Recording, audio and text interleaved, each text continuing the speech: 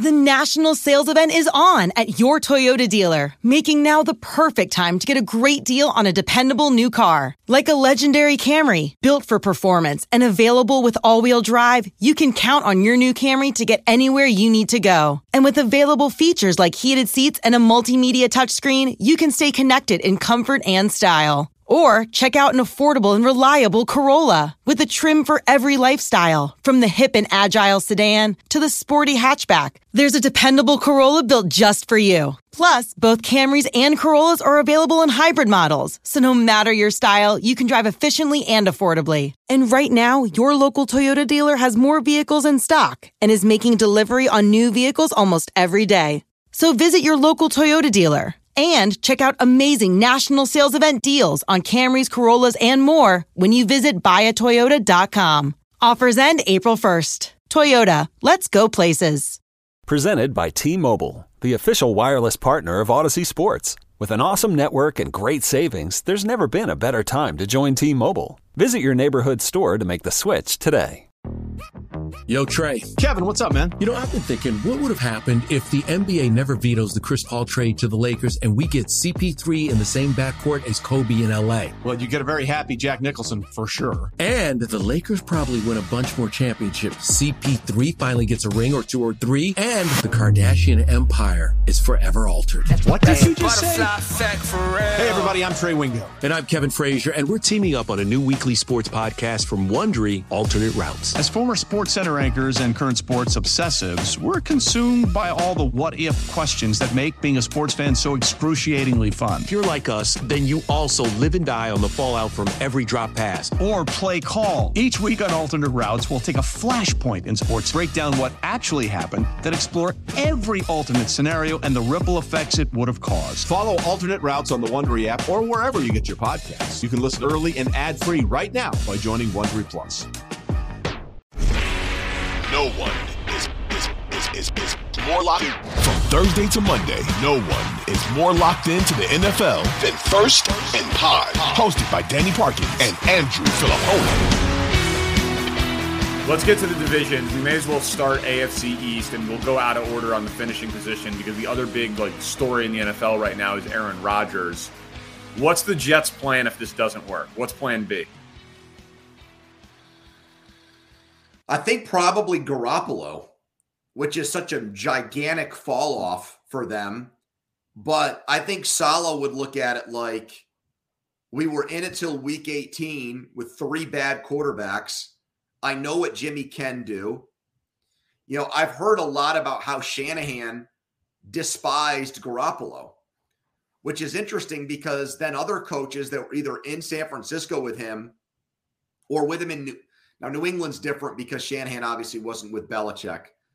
But, you know, it's interesting that Garoppolo's not fallback options, but teams' fallback options seem to be the Raiders and Jets with Garoppolo. And McDaniels, I think, likes him. Saleh, I think, would trust him to do better than the 3 quarterbacks that he had there last year. But I don't think Zach Wilson will be their plan B. I think that they're all in. I mean, when a guy like Woody Johnson is flying out to see the guy, you would think because of the vaccine stuff that he wouldn't want Aaron Rodgers at all, Danny. He's Johnson & Johnson. No, seriously. You don't think a billionaire would take that shit personally? I'm kind of surprised he's not. Well, but Rodgers has also talked a bunch of shit on Big Pharma. That's a good point. Yeah, Florio's been making that point all week, just reminding people of that. Yeah. It's so good job. It's a great job. He said his first question at the press conference in New York to introduce him to the New York media should be, you said on Pat McAfee's show that Big Pharma is like one of the downfalls of American civilization. How does it feel now to be taking money directly from Johnson & Johnson? Like that's a great question. It's the New York media. Somebody should. And I bet somebody will. I think plan B should be firing Nathaniel Hackett because you only hired him. You only hired him to get Rodgers, and he's clearly not good. We saw him on his own in Denver.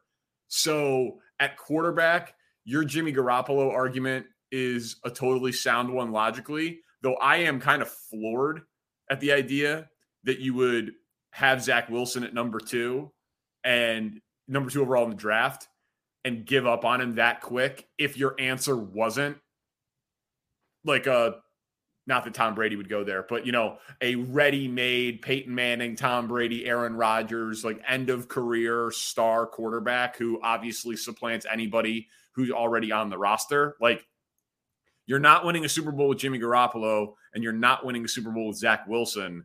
I could easily make the argument that you owe it to your investment in the second overall pick, not to hand him the job, but to at least let him compete for the job with basically anybody that you're bringing in at a lower tier than Aaron Rodgers. So I think they should cut their losses on Wilson and trade him, just because I think it got to a point where it wasn't just the on-field lack of production. It was obviously the way that he graded on his teammates and the way that his teammates viewed him. And unfortunately, that's a situation unlike, say, Aaron Rodgers in Green Bay or Russell Wilson in Seattle. The quarterback gets zero benefit of the doubt. So if the good players on the team turn on him, I don't think there's any coming back from that. So that's why I would do the Josh Rosen thing like Arizona did and just move the guy. And if he comes back to bite you like Geno Smith did 10 years later, whatever. But I think that that's what the Jets should do. I think it's toxic. If it's not Rodgers and it's just somebody like you mentioned, like if it's Garoppolo, and he's seen as a temporary short-term fix, I think merely having Zach Wilson around is not copacetic. I don't think that benefits anyone. Would you trade him for a 4th-round pick? If somebody took the contract, which is not huge because it's the second pick in the draft, yeah, I would. I probably would. Yeah, I mean, that is like the Josh Rosen thing. He hadn't proven himself to be awful, and you had the replacement with the number 1 overall pick. Zach Wilson looked terrible, and you don't have the young heir apparent to replace him for a while. Like, that is the definition of buying high and selling low. That's bad investment. But at least you're selling. Yeah, no, right. I mean, to your point, he could be out of the league in a year. So you get a top 120 pick instead of nothing. If you really think he's a 0, then you should do that. But I believe that 22-year-old, 23-year-old kids have the opportunity for some level of maturity, reflection, personal growth, and hopefully the guy can win some of his teammates back over, especially if he doesn't have to play right away. You know who I think? You know who I think should trade for him? Who's that? I know their draft pick inventory is pretty shot because of the Wilson trade and then trading for Sean Payton. Denver. But you but you don't. You think it would be toxic in New York, but you don't think that if Russell Wilson. Well, I just don't think. I don't think. Well, I just don't think Broncos players hate Zach Wilson yet. Yeah. Yeah. I mean, the Broncos fans hate Russell Wilson. Right. But at least if the idea is we'll have him sit here for a year and just watch this guy. Yeah. And work with this coach. No, it's not a bad idea, but you're right. I think they have like the least draft capital of basically anyone in the league. As we go through the AFC East teams, we'll go to now the best one, Buffalo. You wrote, should they trade for Derrick Henry? Why is that top of mind for you, the biggest thing with this team? Because they're obsessed with finding a running back, even though they hate running the ball. And they keep drafting guys. And the second Henry was put on the trade block, all of the odds makers installed the Bills as the favorites to get him. So they just feel like there's this obsession. Maybe it's because McDermott is a defensive coach. And even though it doesn't manifest in games really, to go with Henry there and actually give them a reason to commit more to a run game. But I just don't think it's a good idea for them. I just don't think they're the right team for that. Like, I feel like that might actually have unintended consequences for them making a deal like that. I just think it's such a good running back draft. I know they've drafted him before, like you said, but your team is a passing team. Your team is Josh Allen. Right. Draft a running back who can also catch the ball, and don't give up draft capital for a running back who's got a year or two of. But it's funny that's what like NFL media are saying, like, okay, this is the missing piece for the Bills to win the Super Bowl. Derrick Henry. Because you're going to have to load up to stop him, and that's going to make Allen throw over the top of it. And with Gabe Davis and Stephon Diggs, and almost regardless of who you put as the third wide receiver, how do you stop that? I mean, a running game would help them. But what do you think Tennessee's going to be asking for Derrick Henry? They're going to be asking for a lot. No, I think they take a third. See, I was thinking a second. Yeah, I mean, I would not do that if I was Buffalo. I think they want to get rid of the contract. Right. But I wouldn't be interested. Like, how many years? I mean, I know he's this generation, this decade's Adrian Peterson, because he's basically the same generation as Adrian Peterson. But I mean, how much longer could that guy possibly have as a top 10 running back in the NFL? I keep thinking that the year that we just watched was his last one, and I've been doing that for like 3 years. Correct. You know who should trade for him? Cincinnati. They've got all kinds of cap space. They don't know how long they're going to be able to keep this together. They're going to cut Joe Mixon. Yeah. Imagine him. But like, I wouldn't say you should trade for it, depending on what the pick is. Again, I wouldn't trade a top 60 pick for a running back who's got a year or two left. I wouldn't either. So I don't think that Tennessee's going to get what they want for it. But, you start talking about a 4th round pick, 5th round pick. I think a third's a good compromise. Because we've seen players that have not had long-term deals that were looked at as guys that could help a team get traded at the deadline mid-season for like 3rd round picks. So you get the advantage of having the guy in camp with you the entire year, and he gets acclimated to what you're trying to do. Yeah. If you're the Bengals, you don't know. I mean, your window you think is another 10 years with Burrow, but with the collection of players you have now, I don't know. That to me would just that. I just don't think Buffalo. I don't know. I just don't think Buffalo's as close as the odds makers think they are to winning another Super Bowl. Personally, do you? It kind of feels like a Belichick player. Yeah, we're just mentioning AFC teams, though. Like, is Tennessee going to trade him in the AFC? Like, will they look at him like a quarterback? I wouldn't look at it that way because of what you just said. No, I mean, I wouldn't either, but I got to imagine that they're going to be asking for a lot for Derrick Henry, just to explain it to their own fans. This is a weird one. Colin Cowherd keeps talking about Brady not being a broadcaster. Rich Eisen says he's hearing whispers that Brady is going to play. Brady tweets about his daughter adopting a kitten, and that's taking too much time away from football, which we can't take anything this dude does on social media seriously. But he retired a 2nd time publicly. He's reportedly filed his retirement papers, but we know about Stephen Ross and the Dolphins' connection to Michigan and his obsession with Brady, and that he lost a draft pick in this draft to tamper with him to try to get him the last time. Should Mike McDaniel and the Dolphins want, if Tom Brady wants, Tom Brady over Tua? No, I don't. And here's why. Because you're not in the right conference. You're in a conference with Kansas City, with Cincinnati, with the Chargers, if they can ever stay healthy, with Jacksonville, who's an ascending team, with Buffalo in your own division. You put Tom Brady on Miami, I just don't think they go from good team to Super Bowl contender. I don't think he has that kind of impact on teams, even if you're telling me he's got Tyreek Hill and Jalen Waddle for 17 games. I just don't look at him as that type of quarterback anymore. He needs a perfect offensive line. If there's any offensive line breakdown, he might not get injured like Tua, but he's not going to be that effective. And maybe it's only a 1-year thing. So I would not want to rip the Band-Aid prematurely on Tua in the name of like going with Brady, because I just don't think it's the type of quarterback upgrade, Danny, that makes the Dolphins a legitimate championship team.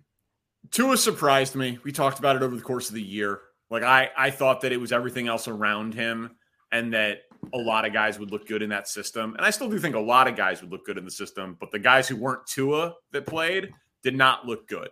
So Tua gets credit from me for how he performed. The variable here is the reporting on Tua accurate? Like, is Tua good to go? Is he your week one starter? Is he just as likely as the majority of players who play that position to be able to play 17 games? Or is he concussion prone? Is he injury prone? Obviously, we know he's on the small scale, bottom 10 percentile of quarterback size in the NFL. It's why I don't like him. It's why I never liked him. So if they have some information, and they should have more information than anybody else, that says like Tua is a real risk proposition, high risk proposition to be able to finish this season, well then sure, because you're not going to be able to do any better. And everyone would at least understand But it. how could they get that diagnosis right now in March that Tua could not make it through? Well, I mean, I think that it's possible that they had it at the end of the season and they were just like kind of covering and buying time. I mean, the guy didn't play. So I assume that Tua is going to play football again. And I assume that Tua will play football at a high level. But so I'm with you that I would not do the Brady thing because Tua looked pretty damn good. But if I knew that Tua might never be the same, and the only people who would know that are the Dolphins, then I'd be interested in rolling the dice on Tom Brady. That's the only scenario. But I mean, I don't have all the medical documents in front of me, and I would say that it's more likely than not that he won't be the same player, and that his body of work as far as injuries go leads you to believe that he's just not a very durable guy. So right, the thing is though that that team is so built to win now. Yeah, but I just don't think Brady is a built to win now quarterback anymore. I don't. I mean, like that. The other part of that Eisen report was that Phillip Rivers wanted to play for Miami last year once the injuries happened with Tua, and they turned him down. I don't see a big difference between Brady and Phillip Rivers anymore. Well, I mean, one guy played football last year. Okay, did he play well? No. Right. I mean, so that's what I mean. Brady's better, but not by much. At least not what he put on tape last year. No, I'm not disagreeing with you. He had his moments. He had all the personal issues. He had the offensive line issues. They were a very injured offense. So do I think that Brady is still a top 32 quarterback on planet Earth? Yeah, I do. Yeah, me too. So that's what I'm saying. Like, if they think Tua is not finishing the year, they don't have a better option than Brady because whoever their backup is not a top 32 quarterback on planet Earth. But with that variable probably not known, I'd roll the dice with Tua. What do you think Belichick is doing and is going to do this offseason? They are one of the most forgotten teams in the NFL. They really are. They've got the greatest coach of all time. And the Patriots outside of New England and Boston are a non-story. They are a completely left for dead, slept on franchise.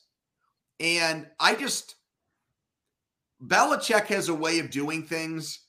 When he won his first Super Bowl in 2001, nobody thought that team was going to be any good. They had gone, 4-12 the year before. So it's not like he needs a hyped up team to win. But at the same time, he's so old. He wants to break Shula's all-time wins record. I can't imagine that he's just content with a team that if he coaches his balls off, wins 9 games. Because that's what they look like to me. They go 9-8. You say, great coaching job, Bill, with the team they have. I agree with you. Is there a scenario that exists where he holds on too long and Andy Reid keeps winning, where Reid gets to like 4 Super Bowls, like four rings, not attends 4 Super Bowls, because he's already done that, but wins 4 rings and finishes strong, like, gets carried off, wins one in his last game or whatever, and Belichick strings together 5 losing seasons in 7 years post Brady, finishes with more wins, finishes with more rings, but we'll end up looking at it like, man, Andy Reid had winning seasons with 6 different quarterbacks, and as soon as he got a good one, he was amazing. Belichick, he really only did it with Brady. Is there any scenario in which that happens and the GOAT conversation, or even the best coach of his generation, becomes a legitimate debate? I think so, and here's why. Because Chuck Noll won 4 Super Bowls and had such a bad run in the 80s where they only won, I think, 2 playoff games, and he basically went from 1980 to 1991 and only won 2 playoff games in 12 years. And because of that, even though we had 4, I think when Walsh retired with 3, there was a thought that he was a better coach than Noll. Like, I don't think, just my personal opinion, I don't feel like it took Belichick surpassing him or even tying him for people to, like, I don't think Noll was regarded as the best coach in NFL history while he had 4 Super Bowl championships. No, you know what I mean? Belichick is talked about as the GOAT, as like a statement of fact, like Gretzky is talked about as the GOAT in hockey. I agree with you on that. But the argument I'm trying to make is that we've already had at least one era of football where the coach with the most Super Bowls was not widely regarded or universally regarded as the best head coach of all time. Yeah. I wonder, how, if it goes poorly for a while, like how many years it would take for him to not unravel his legacy. I mean, he's unbelievable, obviously. He's a Hall of Famer. He's unbelievable. But I'm wondering, because it's not one more year. But like you said, if he wants the wins record and he has a bad team, he might be hanging around for the better part of a decade. I just don't sense that there's any urgency there with the Patriots. None that's reported on or reported about. I agree. Yeah, I don't know. The offensive coordinator change there, bringing Bill O'Brien back, I think that puts Mac Jones on the clock where most reasonable people would think if he doesn't make huge strides with this coach, that it would be fine if Belichick went into the following year's draft and took a quarterback. I've never understood, other than, Nick Saban convinced me that this was the next Tom Brady, even though he didn't have great physical traits or tangible qualities. I still don't understand what Belichick saw in the guy. I don't get it to this day. Yeah, I mean, I think it was just he needed a quarterback, and Saban told him he was smart and he was impressive on a chalkboard. Problem is you don't get to bring the chalkboard onto the field. But yeah, I think that they are one of the least interesting teams, if not the most least. The least interesting? I could have just said least. The least interesting team in football. I can speak. I told you I'm sick.